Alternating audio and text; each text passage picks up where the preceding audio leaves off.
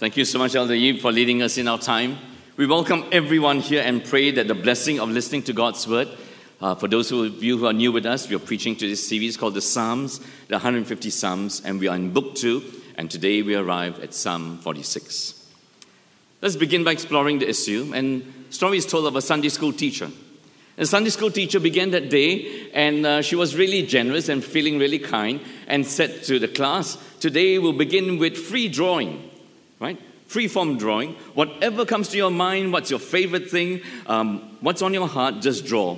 And so she walked around the class and started to see some of them drew their favorite cartoon, their stories. Some drew their school. I don't know whether that's a good thing. Some drew their holidays, their families. And then she finally came to this girl, and she had just started drawing, a little bit slower. And the teachers asked her, what are you drawing? And she said, I'm drawing God. And the teacher said, but no one has ever seen God. And no one knows what God looks like. And the child said, when I finish, they will know what he looks like. So this is the God of the very special imagination of a child. Which leads us to ask, who is God to you? When you walk through life and experiences of life, especially the dark experiences of life, the painful experiences of life, the suffering experiences of life, who is God to you and me? And here are a few possibilities for us across the board. That for some of us, we acknowledge God mainly, the main thought about Him, the main mental picture about Him, the main heart response to Him is that God created us. And lots of people walk around thinking that, which is good. For some of us, who perhaps struggle with, we have been retrenched, or we've found it hard to hold on to a job, God being provider is very real. That it is He who has provided this job, it is He that has kept this job and kept feeding my family. For some of us who've gone through a life-threatening illness, we know God mainly as healer. Because we pleaded with Him, and in His mercy and in His love and His power, He granted that healing for ourselves, or parents, or loved ones. For some of us, God is a teacher. For some of us, or many of us, we just want God to be a problem solver.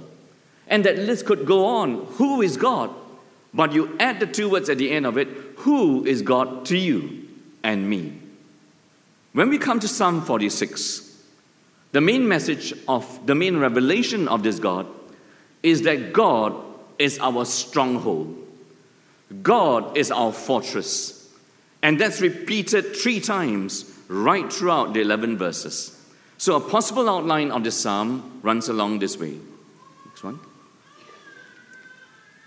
That He's the God over nature. And then it changes, and He's now God over His city. And we'll see what that means. And finally, He's God over the nations. And in tracing all this, the writer, called the psalmist, he wants us to come to the main message, so what? So be still and know that I alone am God. That's the main message. And so we're going to travel through the contours to come to where He is and see what does that mean for us, step by step, and finally in the fulfillment of things. So God is our refuge and our strength, a very present help in trouble. Therefore we will not fear, though the earth gives way. So his opening mental picture and his heart response is, God is 3 things to him: refuge, shelter, ever-present help. And what does each of this mean? One commentator said refuge perhaps is the external security. And so in the ancient world, or the world of Palestine, the world of the Middle East, where Israel found herself in, right, one place that you'll find refuge is a cave. So is God that kind of refuge? He is. And then God is our strength. It's not just God out there providing external security for us, but He's with us, or dare we say, even for Israel, within us. This God is with Israel. And so this is the inner presence of Him. And then the third thing, a very present help. A very present help. He's always present and always rescuing. So sometimes when you do your household chores, which you should rightly call household joys, And when you turn chores to joys, there's a total difference in the way you do it. But if you're still in household chores mode, you may think, I'm here as the mother, I'm here as the father. I ask my teenage kids to help me clean the house. They are ever present but never helping. So some of us are ever present but never helping. But God is ever present and always rescuing. My second sister, who married an Indian, she came back one day, and this was already, he was in his old age, and came back one day and found her husband, my Indian brother-in-law, slumped on the floor. And then she walked in, and instinctively she asked him, right, in the bedroom, beside the bed, "What are you doing here? Why don't you get up?" And what do you think was his response? "If I could have gotten up, I would have gotten up." Because he was stage 4 cancer, and he was so weak. And that morning he felt especially weak. And when a person with an ailment, a person of age falls down, they have not enough strength to push themselves up. And my sister felt like a fool for asking him that question. "What are you doing on the floor?" Sometimes we're not present to help. Sometimes we are present and we can't help, or we will not help, which are two different things. But God, to this psalmist, is an ever-present help in the face of life and especially of troubles. And so, he spins this off now. This is his knowledge of God. This is his faith response to God. And now he spins off the circumstances that he might find himself in on behalf of his people and nation. And what might it be? The earth gives way, the mountains be moved into the heart of the sea. Though its waters roar and foam, though the mountains tremble and is swelling. And this is the picture of utter total chaos. And utter total chaos is not chaos until it is life-threatening, my friends. Now let me ask you, earth and mountains, the created earth and the mountains, what are these symbols of? What are they reminders of? Earth. Just stamp your feet a little bit. Let's do that. This is solid, isn't it? This is really solid. You're very obedient. Right. This is really solid. You ever been through an earthquake? I haven't. But if you read of earthquakes, and there are two main places, right? Japan gets hit with it all the time, and New Zealand gets hit with it all the time because on the same, what do you call that, latitude or longitude? Are you here with me? On something. And so they have those earthquakes very, very often. And so I read twice of Christchurch being hit. And you know the description of it, the terrifying thing? And then there was one in Sichuan. You watch that movie, it will break your heart. That the very solid ground which you can stand on and trust for every step that you take, the ground is solid, buckles. You know what buckles means? It's worse than Play-Doh. That everything you trusted as stability in life, and from stability comes security, from stability comes security, is gone from under your feet and all around you. And so is he speaking of earthquakes? Is he speaking of the seas? And for Israel, from the Old Testament to the New, the sea has always been a symbol of darkness, a symbol of chaos, and no one can control the seas apart from God. Israel's first experience with water, just for us to get our geography right, it's a landlocked country. It's totally unlike us in Singapore. For those of you tuning in on the podcast, Singapore is an island, just in case you may not know, right? And we've got water all around us. But Israel, that we are speaking about, is a landlocked country. Her first experience of water was when she came out as a bunch of Hebrew slaves from Egypt. And her first experience of water was, what's your child's first experience of water? Sometimes your young child, 3 years old, 4 years old, their first experience of water is terrifying. Or they feel that they are drowning, but they are not because you're there to catch them. The first experience of Israel, who were formerly a bunch of Hebrew slaves under Egypt, was she almost drowned in those waters. Apart from God parting it And we'll look at that later. And so everything that was an external reminder of stability and flowing from external reminders of stability to internal security has just given way. It's life-threatening. The very sources have been turned on its head. And just make a side point here before we go to nations and wars. That the elements and the weather. So this is God totally in charge of natural disasters. Totally in charge of climate and climate change. Totally in charge. And when we go to wars, if you know a little bit about history, just ask Napoleon. He tried to invade Russia. Then ask Hitler, 70 years ago, he tried to invade Russia, imitating what Napoleon tried to do, because Russia is a huge country with plenty to take. The Russians know how to fight a war. They just wait for winter to come. And when winter comes, you die. Because we Russians, we are used to it. Any army commander and general that has ever led forces into war must have a healthy respect for the weather. To know that you may have created the best chariots, the best weapons, but all weapons are subject to the weather, in case you haven't realized that. You read any battle in human history, if the weather conditions were not right, you are finished. And that's what happened with the Egyptian army. And more about that later. So a healthy respect for God, a healthy respect for the elements under him, and when the natural disasters happen, only one is over them. When all that we can trust from the orderliness of a created world becomes uncreated, unraveled, your life and my life spins into insecurity. And so that's very important, my friends. So what does that mean for us? Just in the first 3 verses, there is the psalmist and God and his faith in God. So, and its implications. For him, because God is refuge, God is shelter, and God is his ever-present help. Therefore, the implication of God and relationship with God is we will not fear.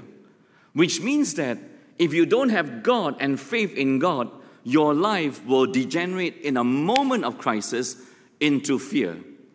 Without God, if not a moment of crisis, your life will slowly slip into a series of phobias. Is that you? That the main emotion of your life is fear, either through a crisis. And friends, there's a huge difference as I was praying about this and thinking about this and preparing this between self-made stability and God-given stability. When you walk through a season of self-made stability and self-made security, you are very concerned. Self-made what? You think the wisdom of your mind, the strength of your hands, your networking got you somewhere in life. It's self-made stability and self-made security. When you are in that season, you're very concerned about what I call the luxurious things of life. You're concerned about your name, your kingdom, your will, your glory. But when you move from self-made stability and security to God-given stability and God-given security, you are fighting for your life. In a moment of chaos, no amount of self-made stability is going to save you. At the point of an earthquake, at the point of a flood, you do not think about your name. You do not think about your kingdom. You do not think about your reputation. You do not think about your glory. You just think about your life. Will I live when this strikes me? So please know the difference. Because some of us may be walking through a season in which things are so stable, and do not be lulled and dull and seduced and molested into thinking that stability is because you're walking so rightly with God. May not be. It's just your self-made stability, your self-made security, in which you're walking around and you're concerned about the luxurious things about your life, your name, your kingdom, your will, your glory. It's rubbish. And sometimes God has to strike you with a calamity to pull it from under your feet and say, please take note. You should be concerned about every breath of life and life. And the last time you check, every breath of life and life comes from God-given stability. It's not your own. It's not your own. Therefore, I will not fear. There are implications to God and implications to faith in God, or else it's a dead faith. But this is a bet your life on God faith. Because there is a God who loves me, a God who is powerful, I can bet my life as I go to school tomorrow, as I go to ITE tomorrow, as I walk into poly tomorrow, no matter what it feels like, I can walk into my workplace, I can stay, I can do this in my life. And then the picture changes. Like you are watching two movies or two scenes in a movie. The first one was of chaos and is life-threatening. But now in verse 4 and 5, there's a river whose streams make glad the city of God. The city of God, for those who are tuning in and perhaps never heard of it, is Jerusalem, the holy habitation of the Most High. And why is this city so serene and tranquil and stable, and all its inhabitants are so secure? Because God is in the midst of her. It's not that this city has better architects, better design, but the ultimate stabilizing force and security of Jerusalem, God's city, was God's presence with her. So God is in the midst of her. She shall not be moved. Notice the contrast? There's a huge contrast. Because in verse 1 to 3, everything is moving, especially if it's an earthquake. Everything moves. The earth buckles. But in the city of God, nothing moves.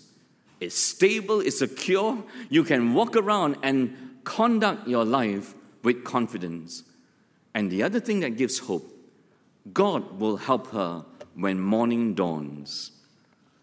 And so there are few things in there that gives us hope, even though the earth has caved in. Let me just explore morning dawns with you. Because morning dawns is used a few times in the Old Testament of Israel's walk with God. Morning dawns. So in Exodus chapter 14, verse 27, so Moses stretched out his hand over the sea, and the sea returned to its normal course when the morning appeared. And as the Egyptians fled into it, the Lord threw the Egyptians into the midst of the sea. I told you earlier that I'll come back to this. And so God's people, they were being chased, and their life was totally at stake as a whole nation. They were being chased and pursued by the most powerful, well-trained, well-experienced army of the world, the Egyptian army, which would have spent tons of money on their military defense budget. They are chasing a bunch of slaves who never knew, didn't know how to pick up a weapon, didn't know what a weapon was, because they work as slaves. So they are running from the best army in the world on chariots. They are running, and who can rescue them? As they see waters in front of them, God parts the water for them, and then as the Egyptian army goes through, he just closes, and they drown in the waters. Did you notice that God, in fighting holy wars, has a zero defense budget? Because water is free. He just uses the elements. He creates, he can uncreate. He creates, he can unravel. And this is God. The God who is Lord over nature, the Lord who is Lord over nations. And more about that later. And then in Israel's history, the prophet Isaiah said this.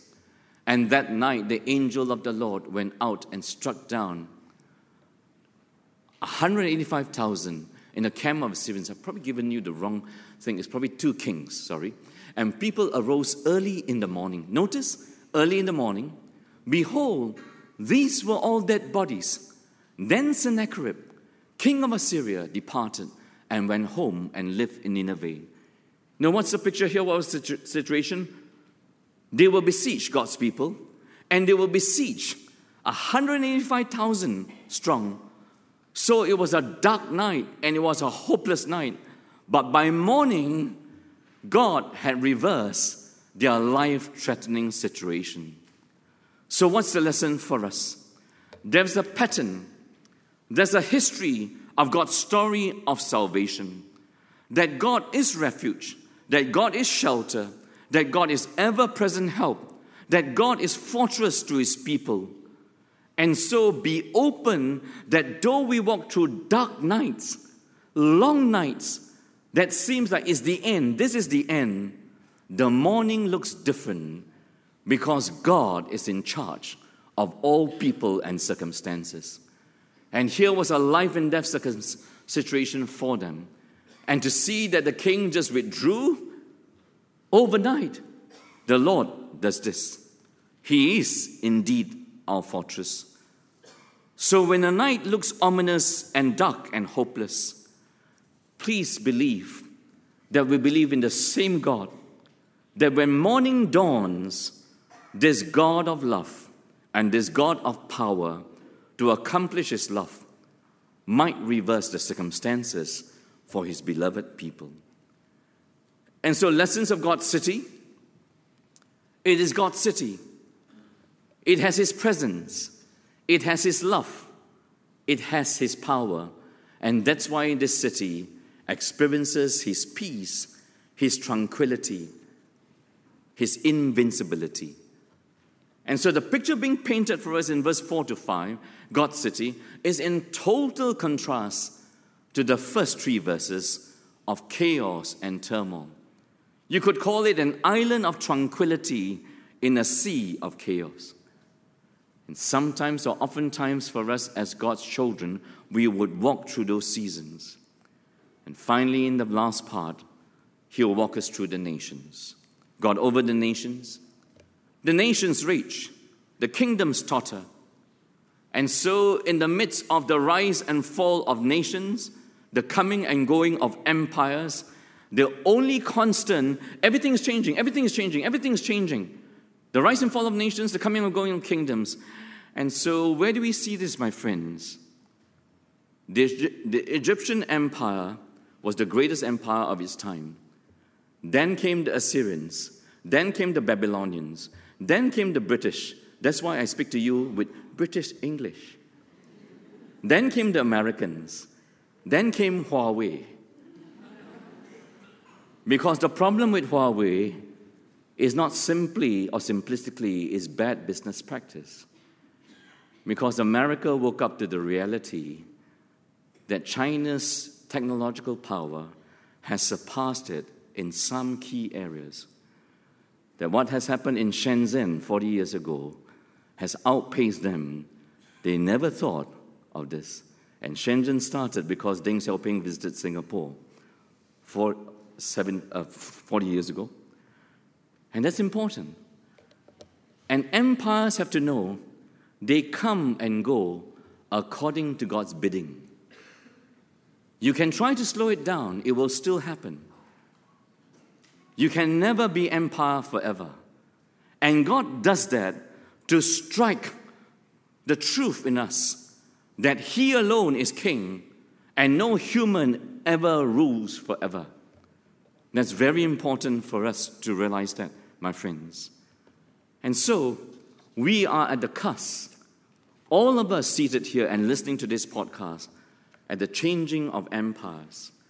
Will it be disorienting? Yes. Will it be turbulent? Yes.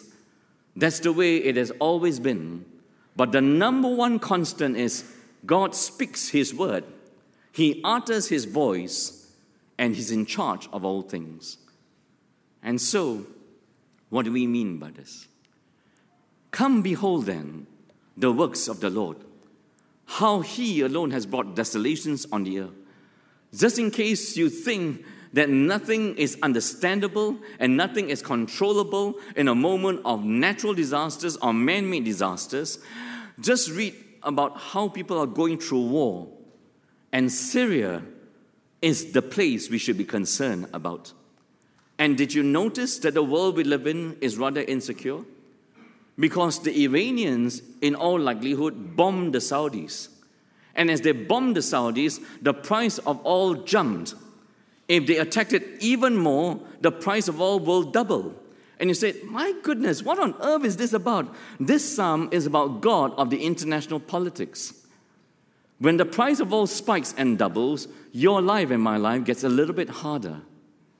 Did you notice that Turkey has just launched an offensive against the Kurdish? And it was the Americans who partnered the Kurdish to fight against the ISIS people. And said, what on earth does that have to do with us? Because they contained the ISIS there, and from that moment on, they spread all over the world. And they came all over Southeast Asia. And a radicalized ISIS person pulled out a dagger and stabbed the defense minister of Indonesia. Do you ever read the news and understand the world under God? That we live in a very fragile world. That what happens there affects you and me here. But the only constant giving us stability and security is God. The Lord over natural disasters and the Lord over nations who go to war. And so he pulls this together and says, come behold the works of the Lord. Verse 9, he makes war cease to the ends of the earth. He breaks the bow and shatters the spears. He turns the chariots with fire. He burns the chariots with fire. I go backwards. And when you read this, it sounds very familiar because there are key Old Testament passages that speak about this in a similar way. Isaiah chapter 2, come, let us go up where? To the mountain of the Lord, to the house of the God of Jacob.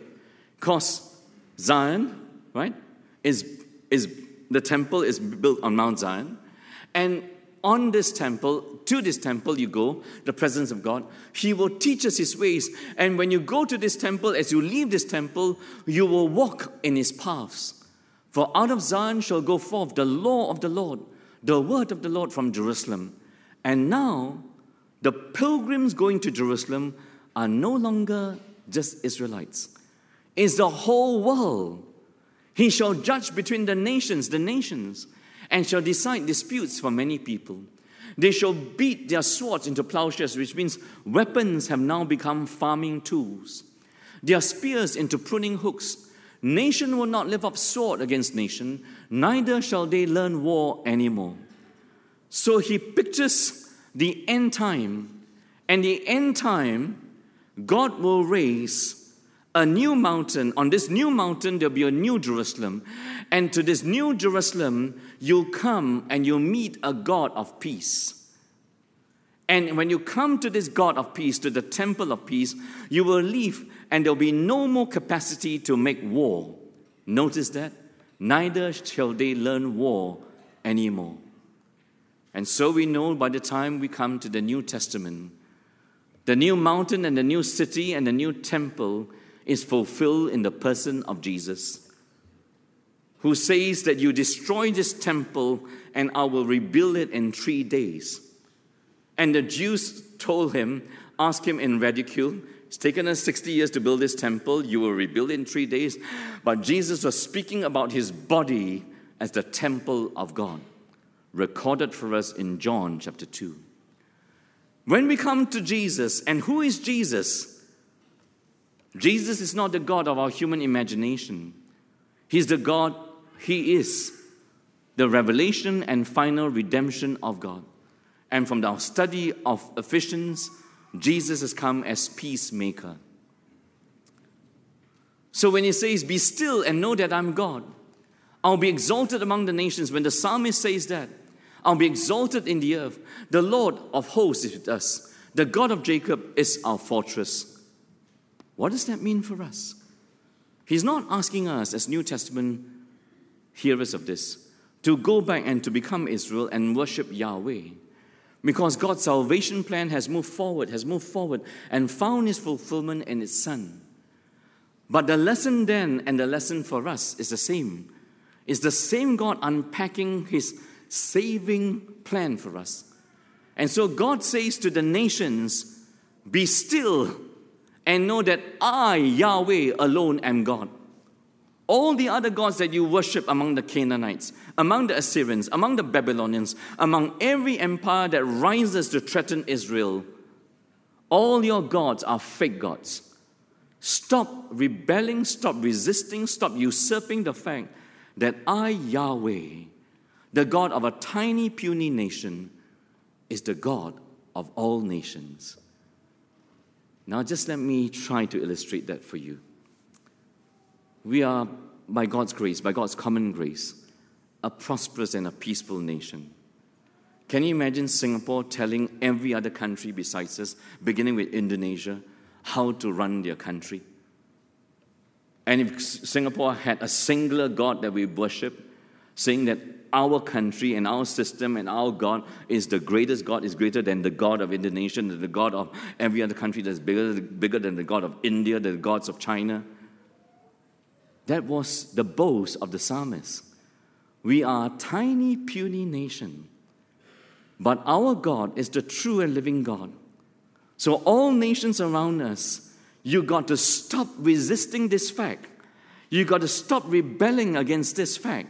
You got to stop usurping this reality of the universe. There is only one God. He is the God of Israel. Now notice, if you understand this psalm in this context, most of us as Christians will quote this psalm for ourselves. But God didn't speak this psalm firstly to his people of faith. He spoke it to the nations rebelling against him. Very important we get that right. And that's why this is a psalm with a global message. Be still and know that Yahweh of Israel alone is God. And all the nations who hear this laugh and scorn and ridicule. How dare you say your tiny, puny king, God, is Lord of the nations?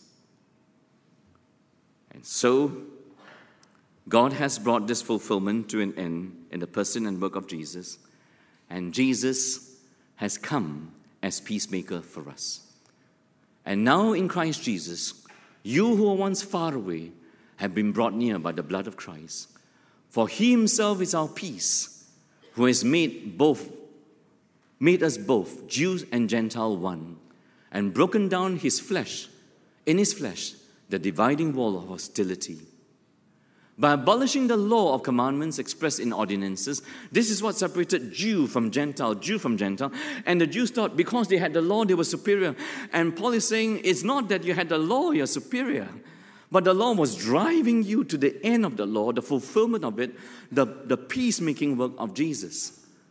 And that might reconcile us both to God in one body through the cross. So ultimate world peace is not accomplished by Miss Universe or Miss World. Because whenever you ask them a question, it's Miss World Peace. The ultimate world peace and eternal peace is bought by the precious blood of Jesus, loving us, suffering for us, dying and bleeding on the cross. And hence, we have this. So did you hear of Don Austin, 69 years old? He fought in the Vietnam War, American soldier. And he was brave. How brave was he? He was so brave in a battle that they awarded him the Purple Heart. The Purple Heart is one of the hardest things to earn in the American Army. And it is truly one of the best armies of the world. He's now 69 years old. And one day while he's looking after his 3-year-old granddaughter, he walks up to the stove, right, of his house, let's guess. He lighted the candle, boom, it exploded. And the whole house was engulfed in flames. In the fire that broke out, the roof collapsed on his granddaughter. He ran in, and with all his strength, he lifted part of that roof, and he cuddled her, and he saved her. And now I read. And so he ran, fire all around. Can you mentally picture fire all around? And he ran. And then he ran to his car to escape that. But the car key melted. And in this report, had melted to him. And his phone exploded in his pocket. So he's now on fire. Right? And then he runs with the grandchild. He manages to run a quarter of a mile through the woods, up a steep creek, and finally gets her to safety. They find that Don Austin suffered 78% of burns to his body. He suffered a collapsed lung. He suffered broken ribs. He went through all that, but he managed to save his 3-year-old granddaughter. And then, as much as they tried to save him in hospital, he died from his burns. So when I first read this story, I tried to picture the scene of him as a loving, benevolent grandfather, probably saying to himself, what a fool I was to light that candle. How would he know there was leaking gas in the house? And how he cuddled that granddaughter, her name was Pei Tin, right?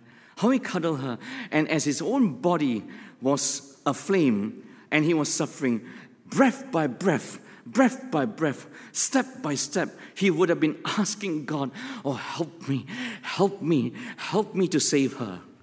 How far will you go to bring peace and life to someone? You got to understand that the cross of Jesus Christ is infinitely greater than this. So when you and I wage war with each other, either on the macro scale as nations or on the personal scale in our hearts, it totally is abhorrent to God. Because He paid the price of peace by giving you the Lord Jesus Christ. And that's very important for us to realize, our friends. So, if we believe that all of God's purposes and promises to give us ultimate peace and security, peace with Him and peace with neighbors and peace with nations, comes only through the kingship and the lordship of Jesus, accomplished by His sacrificial death and resurrection from the dead. Now, what does that mean for us? The be still is be still and know that Jesus is Lord.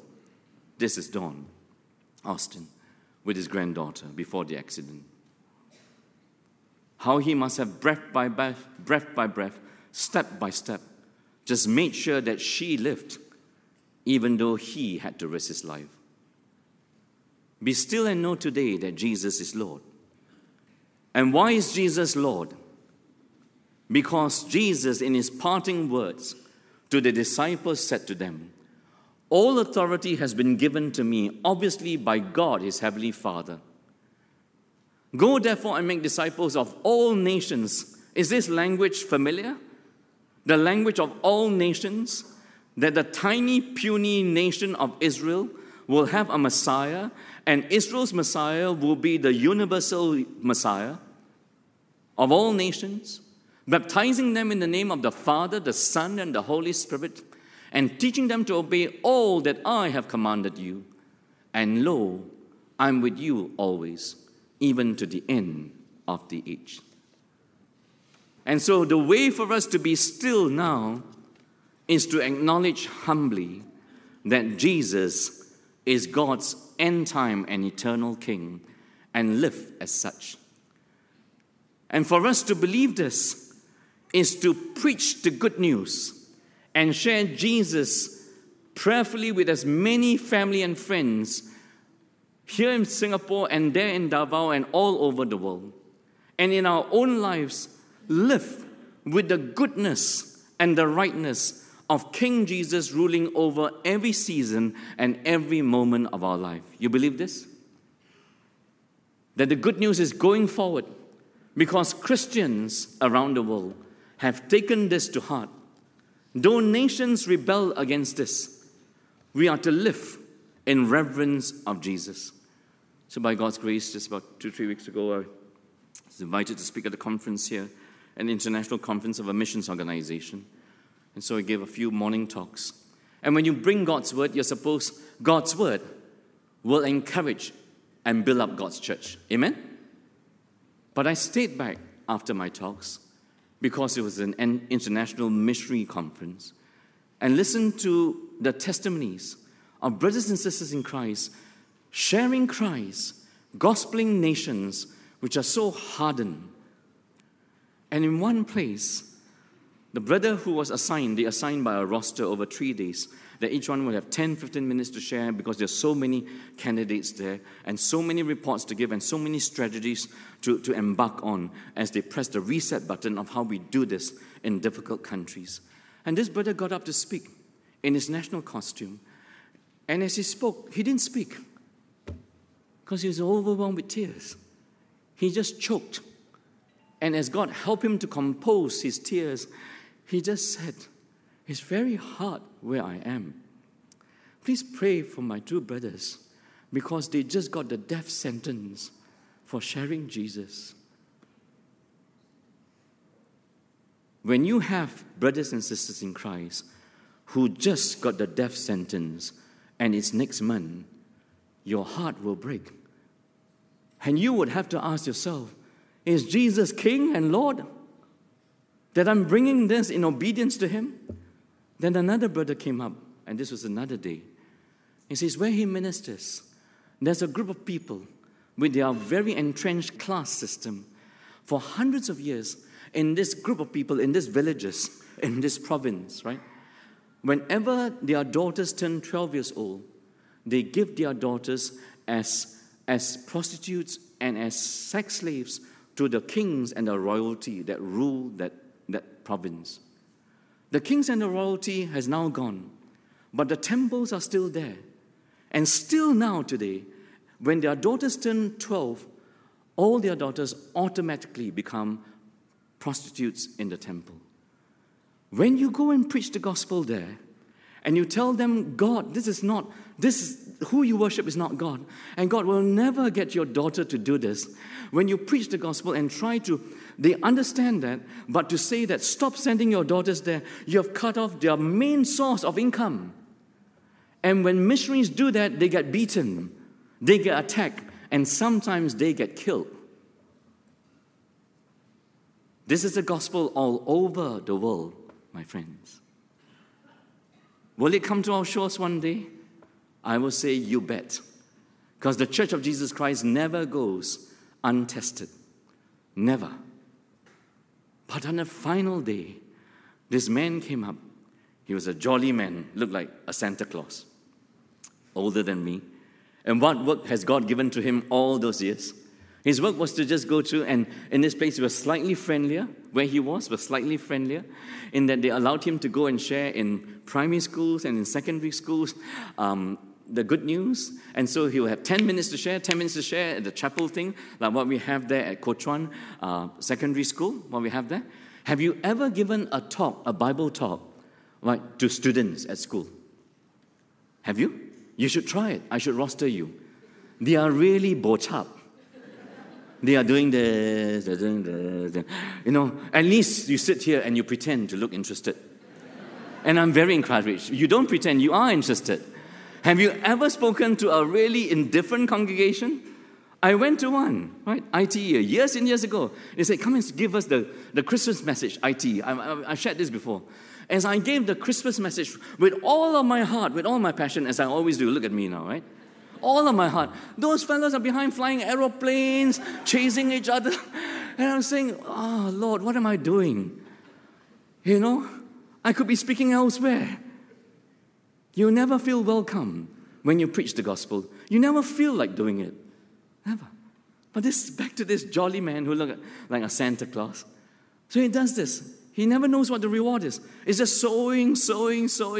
And then one day, this person comes up to him and says, "Sir, you remember who I am?" "Sorry, I don't. I'm getting old." "I was in one of your classes. You always come and teach us a simple song. Jesus loves me, this I know. Sir, I've just become a Christian." And he said, "Sir, I'm going around sharing this with others, and others are believing. You be still and know that Jesus is Lord." Amen? What does that mean for your life and my life? For you and me, stop resisting the fact that Jesus is King of Kings and Lord of Lords. Stop sabotaging this. Stop taking things into your own hands. Stop fretting. Stop struggling. So, have you ever asked why nations go to war? And why you war in your heart against the other? We wage war always from insecurity. And then on the personal, domestic level, we wage war because we are insecure. You will never be secure until you stop fretting and struggling that Jesus is Lord of your life. Then will flow that undeniable, the unshakable peace, and you don't have to go and plot and manipulate and maneuver people around you. You just trust that Jesus is Lord of your past, your present, and your future. He's Lord of your heart. He's Lord over every relationship. He's Lord of your boss. He's Lord over your colleagues, though they may be scheming against you. He's Lord of everything. Then you walk out and you walk each day a secure man and woman. You have no more capacity to wage war because your heart has been consumed by the security of the Lord Jesus Christ. Amen? So somewhere along the line, you have to say, you live in reverence of the Lord Jesus. Somewhere along the line, you have to say, enough is enough of me trying to make myself secure, of me trying to handle my relationships, of me trying to patch my marriage, of me trying to handle the future for my children. Enough of self-redemption. Let's go for Christ loving us, Christ saving us, Christ providing for us, Christ protecting us. And this be still and know that Jesus is Lord is not a call to passivity. It's not a call to do nothing. It's a call to humility. And the call to humility is the call to do the biggest thing in your life. He is king and I'm not. I promise you, if you ask for this moment by moment, you'll be a totally different person. Amen? I don't hear many amens. It's because you haven't arrived at that position. By the grace of God, I've arrived a few times and will keep being a work in progress. The times when panic comes in, when people threaten our lives, you run around helter-skelter.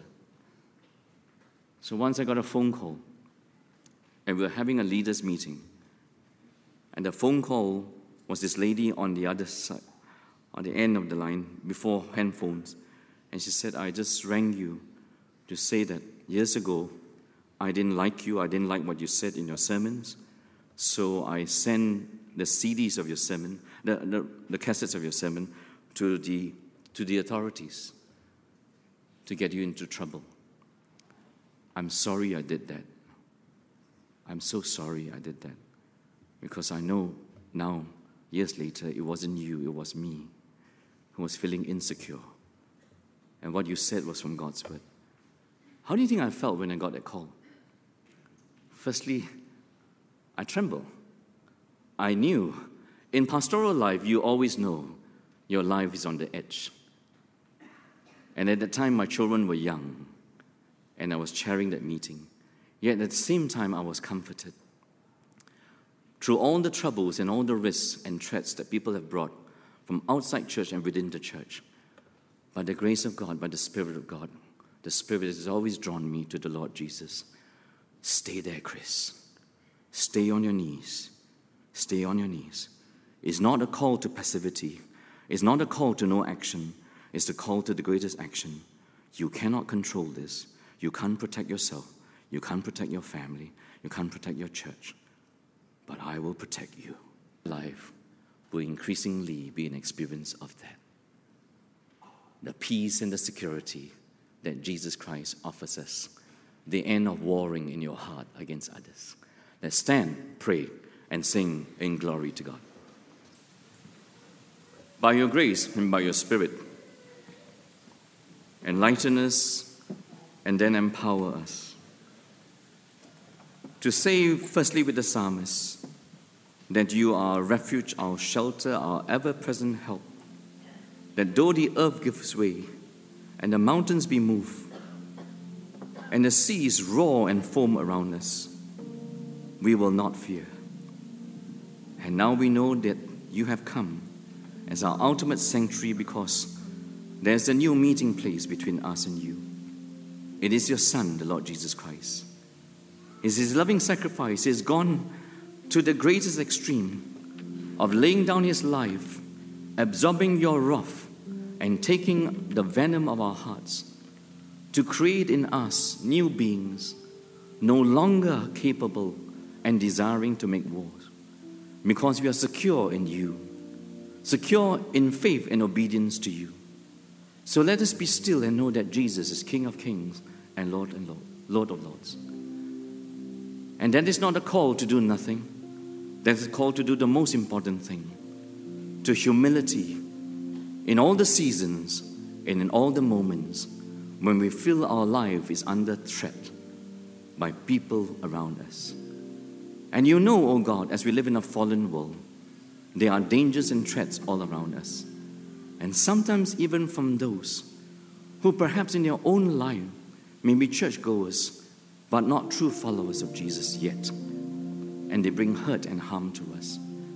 We firstly commit ourselves to you, to be so loved by you, to be so saved by you, to be so protected by you, to be so secure in you, as we commit those around us, and pray that your good news and your good Son will enter their life by humble faith. In His mighty name we pray. Amen. Let's sing, Jesus is Lord.